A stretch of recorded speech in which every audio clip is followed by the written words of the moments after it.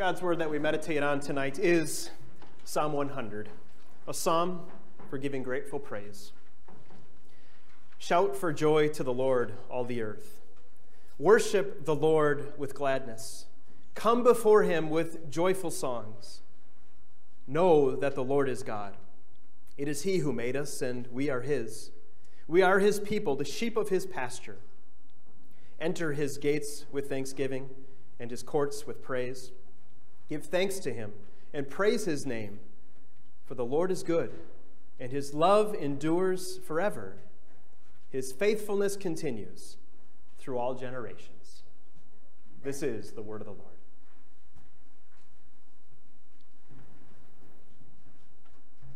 The history of this holiday of Thanksgiving is a convoluted and complicated one.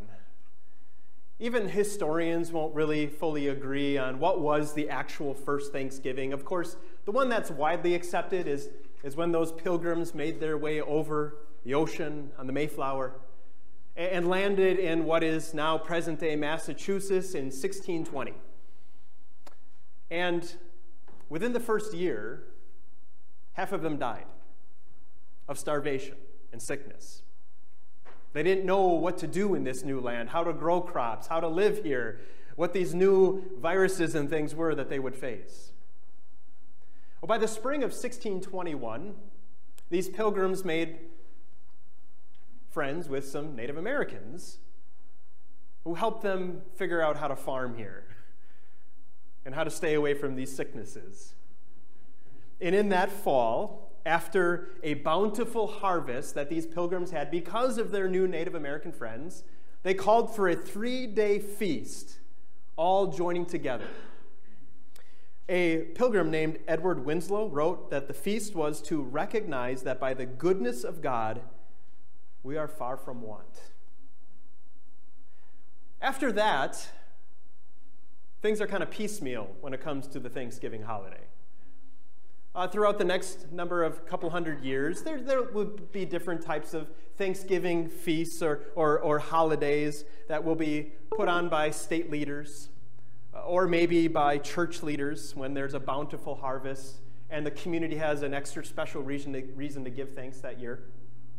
It wasn't until 1789 when President George Washington said there should be a nationwide Thanksgiving celebration. And on November 26th, 1789, that is exactly 231 years ago tomorrow, he said it was to be a day of public thanksgiving and prayer, to be observed by acknowledging with grateful hearts the many and signal favors of the Almighty God. Well, after that Thanksgiving holiday in 1789.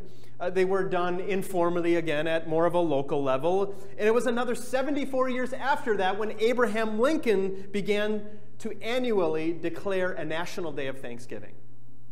And Lincoln said that it was supposed to be a day to recognize the watchful providence of the Almighty God and the gracious gifts of the Most High God. So every year, the president would have to declare a national day of Thanksgiving. It was another 75 years later, after that, when presidents finally, got tired of having to declare a day, that FDR in 1941 said, that's it. This is a national day. It is standing. And ever since then, for the last 79 years now, we've had a national holiday of Thanksgiving. That's a rather convoluted, complicated, and very simplified history of this holiday that we are recognizing this week. But as you look throughout history, the reason why Thanksgiving was celebrated is very clear. But I think it's good for us to ask today. I think it's good for us to ask today in 2020, why celebrate this national holiday? Hey, think about it. Of all years that you think, hey, maybe we should cancel Thanksgiving, this might be the year, right? How much really is there to be thankful for? And you look at the unbelieving world. Look at non-Christians. I mean, who are they thankful to? I've heard more complaining and more worrying and more wondering if there is even a God out there this year than I can ever remember. So really, let's be honest, what's the point of this holiday this year? What is there really to give thanks for? Bart Simpson in the show The Simpsons once prayed, he said, "Dear God, we paid for this food ourselves, so thanks for nothing." That is the attitude of a lot of people in our world today. I work, I earn, I put the food on the table. I make my way in this life. When you look back at the history of what Thanksgiving was really all about, I mean, is that even what it's about today, right? That by the goodness of God we are far from want, said Winslow the Pilgrim, right? Or as Washington said, it's a day of public thanksgiving and prayer to be observed to acknowledge with grateful hearts the many and signal favors of the Almighty God. Or like Lincoln said, that we are recognizing the watchful providence of the Almighty God and the gracious gifts of the Most High God. Are these even recognized anymore today by our nation? What is the point of this holiday in this year of all years? And friends, even as Christians, this is a day for us to reflect and maybe repent too. Has this been a year of complaining for you? And ungratefulness? And worry? And even wondering and questioning, God, where are you in all of this? Are you really good? Are you really faithful? Are you really loving? Even as Christians, we have to ask ourselves, do we really need a holiday like this? Do we need a day that we're forced to be thankful? I think it's good. I think it's good to have a day like this because we need these reminders, don't we? It's good for us, even if the rest of the world doesn't necessarily pause the way we do, to reflect and remember and repent on all that we do have to give thanks for. How grateful we should be. And that in spite of all of our complaining and worrying and questioning, God continues to be gracious to us. And that's what the psalm we have before us this evening helps us do. It helps us remember that the Lord is good. No matter what is going on in our world, in our lives, in our hearts, the Lord is good. Listen again to verse 3 and 5. The psalmist writes, "Know that the Lord is God. It is He who made us, and we are His. We are His people, the sheep of His pasture. The Lord is good, and His love endures forever. His faithfulness continues through all generations." There's so much in these two verses to help remind us, help us to remember who our God is. It says that He is the Lord. You notice that? It's capital L-O-R-D. And when you see that in the Old Testament, that name is that name that He used to reveal Himself to His people. That covenant name, that name that means I am. That name that reflects that He is an eternal God, that He is an all-powerful God, and that He is a faithful and gracious God. Right in that name, Lord, it says so much about who He is and what He does. And it describes it, doesn't it? The Lord is good. Good in the sense of how He looked at His creation after 6 days. God saw all that He had made, and it was very good. Which means perfect. Not lacking anything. Absolutely perfect in every single way. That is what our Lord is. He is good. He always does what is right, even when we think He doesn't. His plans always work, even when we question. His promises always stand and are fulfilled, even when we wonder. The Lord is good. And the Lord is loving. His love endures forever, the psalmist says. And that is a love that never ends. That is a love that gives. That is a love that is completely selfless. That is the love that he showed to us. Look at verse 3 again. Know that the Lord is God. It is he who made us, and we are his. We are his people, the sheep of his pasture. Don't you just see and know love in there? That he made us. In his love, he knitted us together in our mother's wombs. And he brought us into this world. And for many years now, for many of us, has sustained us and provided for us and cared for us. Because we are his sheep. We are his people. We belong to him. Just like a shepherd has to take care of their sheep, so our Lord takes care of us. Protecting us, guiding us, feeding us, watching over us. And not just for our physical lives, but even more importantly, that love that our Lord has for us that endures day after day and forever is a love that met every one of our spiritual needs too. That love that led him to leave heaven and come to this earth and to live that life we cannot. A life of perfect contentment. A life filled with thanksgiving and praise. A life that never doubted the Father's will. Our Savior Jesus came to this world in his love for us.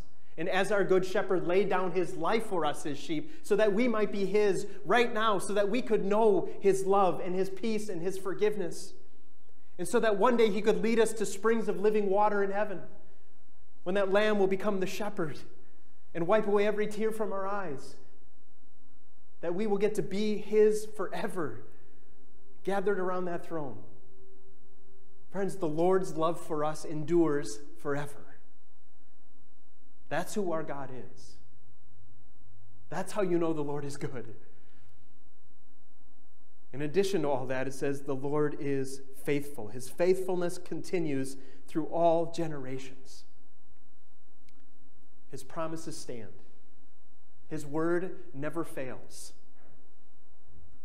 His love for you, he will never take back. His forgiveness will never run dry.